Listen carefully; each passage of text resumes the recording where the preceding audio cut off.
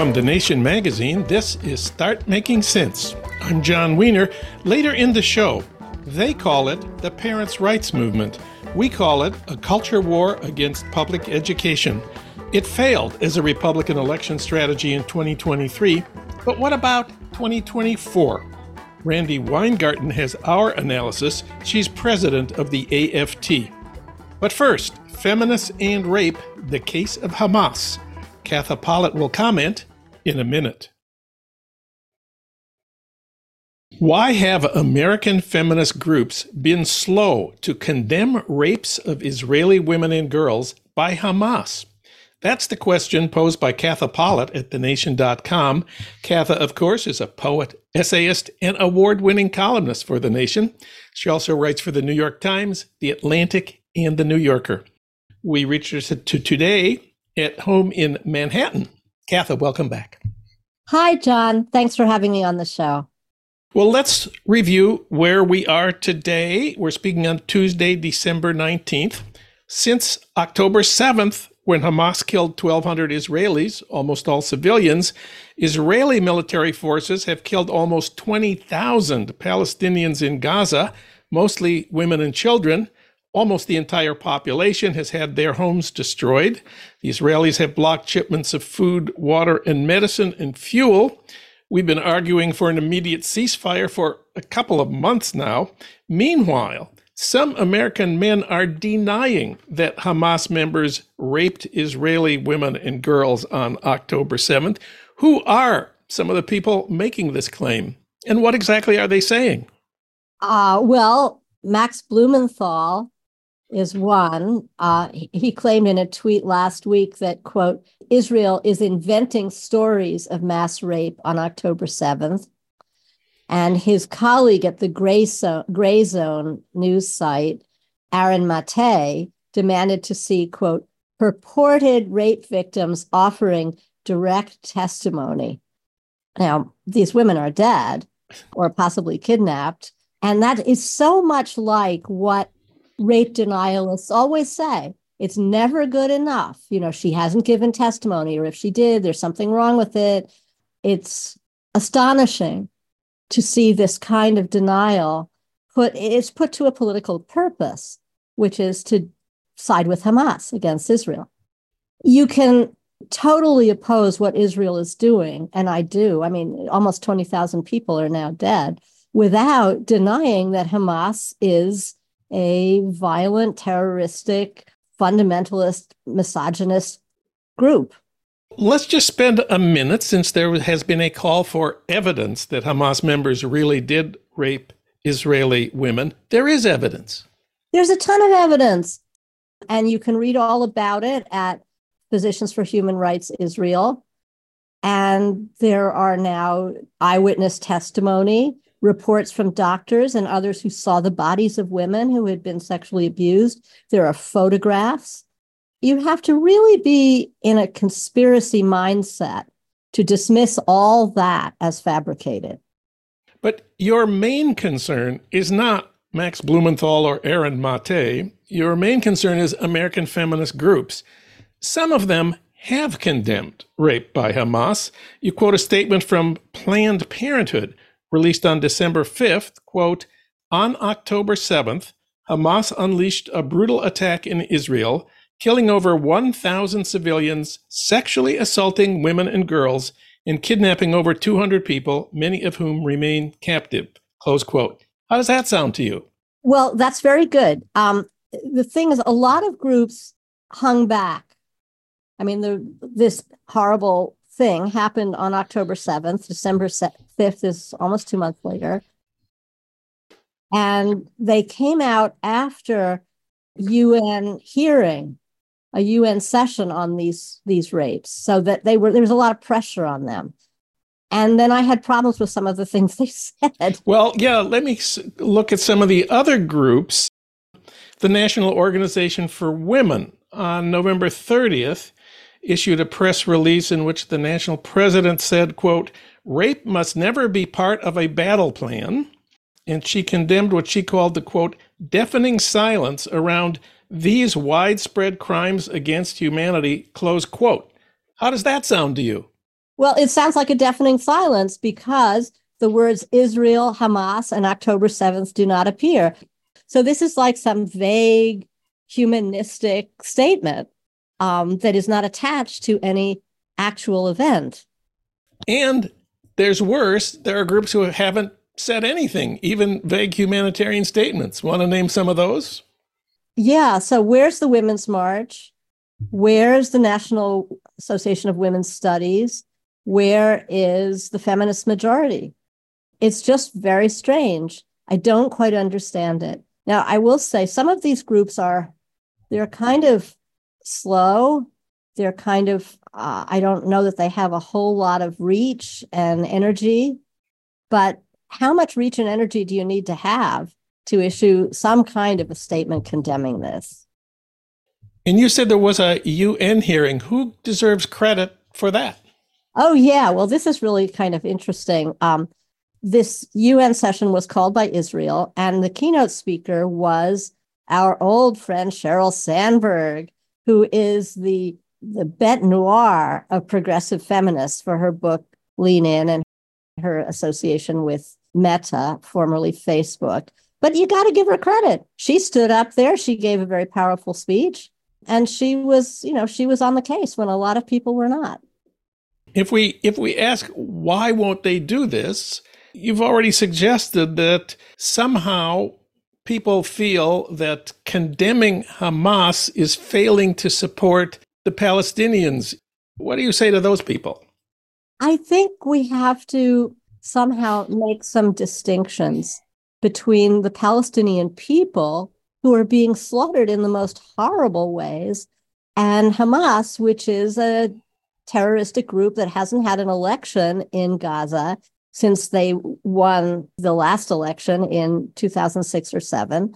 And that's pretty shocking. I mean, I think there's a lot of pressure on people to take one side or another.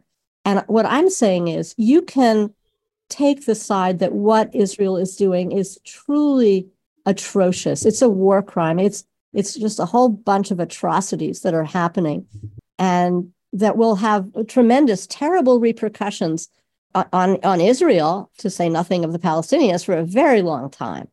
You can say all that and still say that raping women in war and killing them is not something that should happen. In conclusion here, I'd like you to read the last paragraph of your column. I say, surely there is enough horror to go around. Nationalism, tribalism, patriarchal religion, and I should add male supremacy. These are the enemies of women's liberation, safety, and flourishing, and always have been. Women are being used and abused by both sides. Hamas is flagrantly misogynistic, and Israel's current government wants to roll back women's rights as fast as it can. To see feminists overlooking violence against women because of their allegiance to either Israel or Palestine makes a mockery of feminism. Virginia Woolf wrote, "As a woman, I have no country. As a woman, I want no country. As a woman, my country is the whole world. A noble thought, whatever happened to it." Katha Pollitt, reader at thenation.com. Katha, thanks for talking with us today. Thanks so much for having me on the show.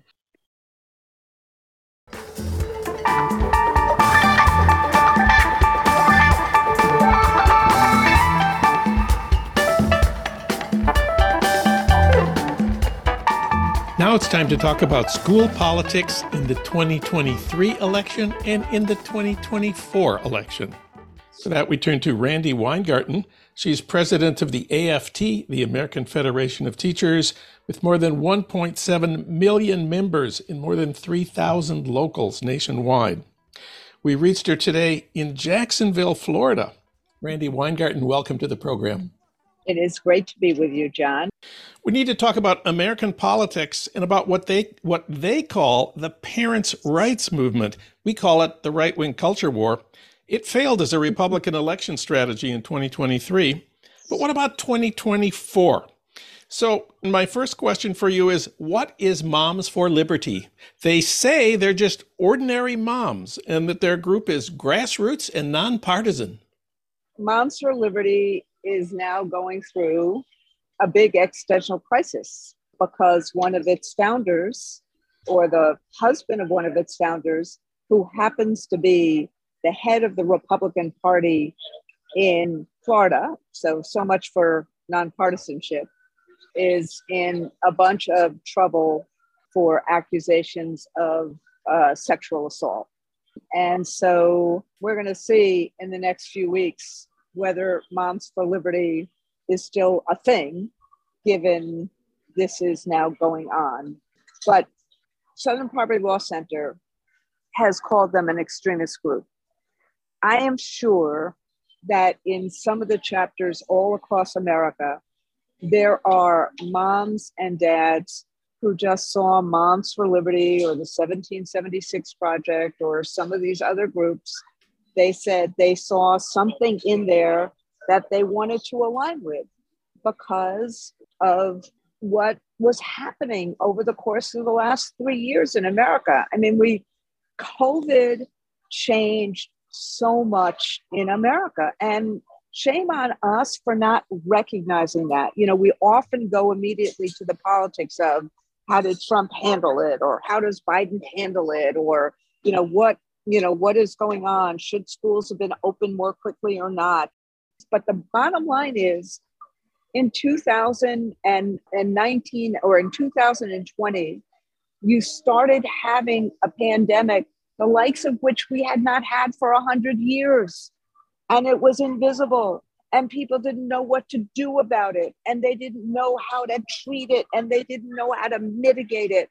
And so we had a mess on our hands, including 1 million deaths, including thousands of kids who were orphaned from March, April, May, June, and on and on and on. And so you're seeing the effects of this even today in the creation of a Moms for Liberty or other types of things, because of the anxiety that parents had about what was going on with their kids and schools being closed. So I would say that what you saw in these last elections in 2023, and I would argue we'll see it in 2024 now, is what we started seeing in 2022, which is that we started being able, by January 2021 on, we started being able to have schools be centers of community again, have schools respond to loneliness and learning loss and all of this anxiety. And so that's what school teachers do. That's what the pro-public education forces do. And so not a surprise to me that parents and teachers together are real allies of each other. And as time has gone on, the pro-public education forces are winning again. But this goes back to what Moms for Liberty and all these DeVos-inspired groups and others are. You saw it from what Rufo and DeSantis and the other dividers have said. They exploited the fear that people had during COVID and post-COVID. And for that, that's where you hear my anger. Not that fear existed, it existed all over. But how do these groups who hate public schools and want this division, they exploited this. And it's made it harder. Teachers have had to work double and triple time, not only on the mental health issues and the loneliness issues and the learning loss issues, but literally banning books, censoring curriculum, toxifying terms like CRT, like making trans kids bad. All of this was an exacerbation of the anxiety and fear. And what I think the 2023 election showed us is that things are turning around again. I understand the AFT tracked something like 250 races, that's state, local, and school board elections, where right-wing candidates campaigned on their school issues. How many of the AFT candidates won? About 80%. 80%. Yeah. And what you saw, John, was the PTAs don't get involved in elections. They don't get involved. So you saw lots of new groups crop up, Moms Rising, Campaign for Our Shared Future, Red, Wine, and Blue. and lots of other groups pop up.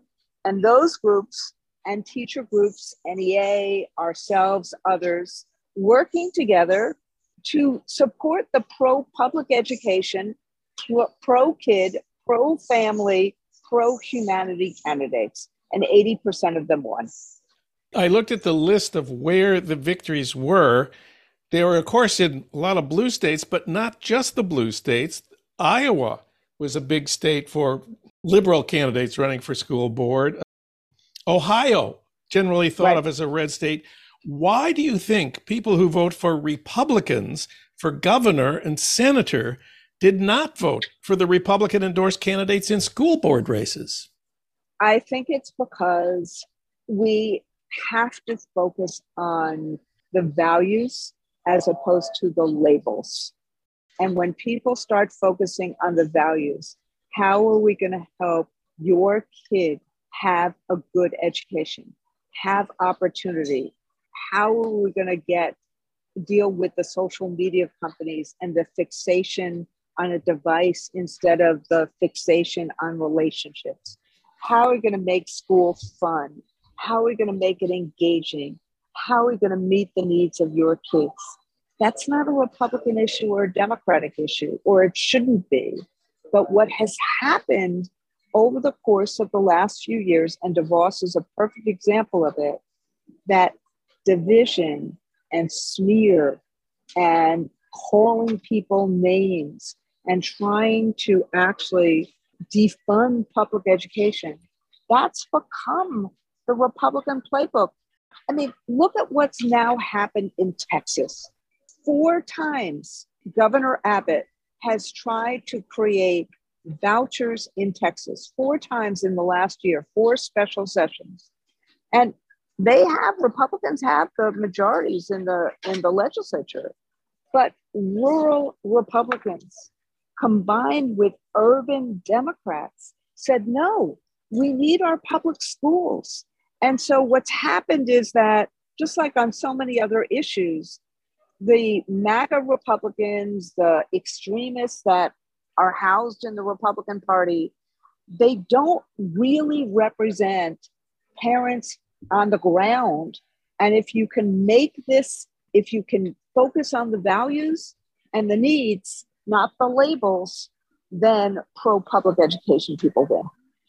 Republican strategists have noticed how poorly their school board candidates did in 2023. And there's talk among Republican strategists that those defeats suggest the candidates that they're running in 2024 should not focus on wokeism, but make it more about charter schools, on parents' rights. And several Republican candidates are planning to do that in 2024. I understand there's a bill in Congress, the Educational Choice for Children Act, that has more than 140 Republican co-sponsors in the House and Senate that would provide $10 billion in tax credits. What do you think is going to happen to school choice, as they call it, charter schools, as an issue in 2024? Is it going to be as big as it seems it will be right now? Look, notice what's going on here. As opposed to simply trying to invest in the public schools that 90% of kids go to, they're constantly trying to undermine them. And that in and of itself is the problem. Public schools are not Democratic or Republican. They're not conservative or liberal. They are about opportunity and, frankly, I would argue pluralism.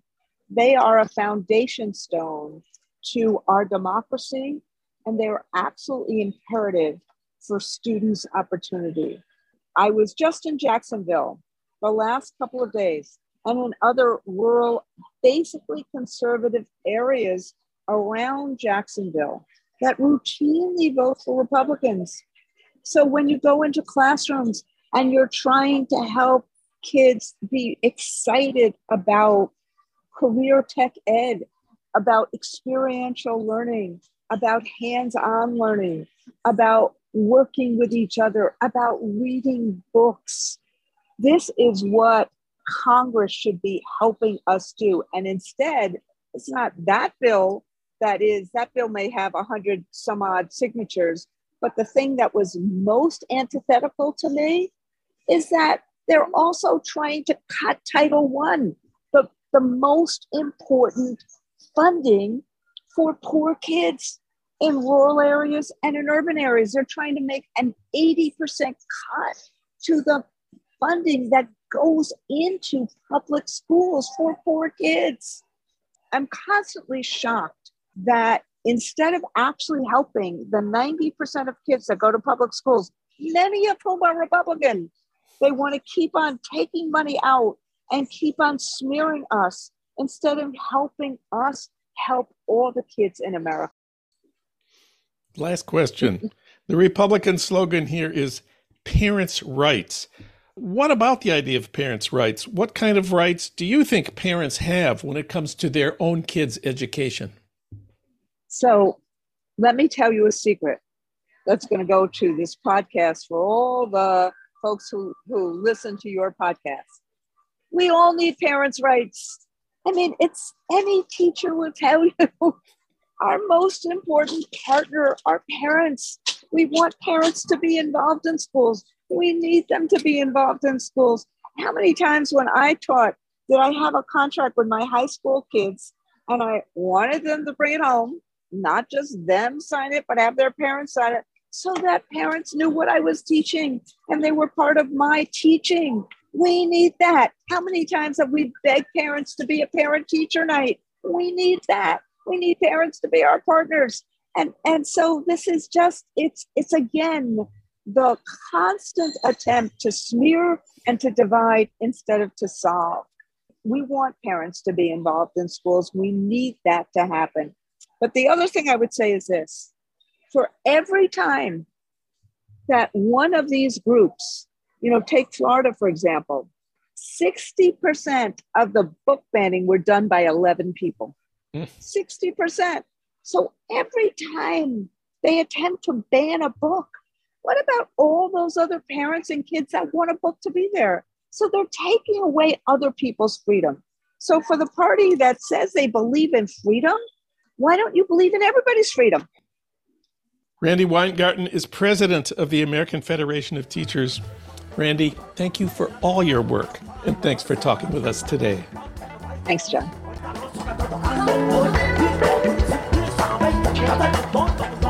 Start Making Sense, a podcast from The Nation magazine, is co-produced by the LA Review of Books and recorded in Los Angeles at our Blythe Avenue studios. Renee Reynolds is our associate producer. Alan Minsky is our producer. Ludwig Hurtado is our executive producer. D.D. Guttenplan is editor of The Nation. Bhaskar Sunkara is president of The Nation. And Katrina Vanden Heuvel is publisher and editorial director of The Nation.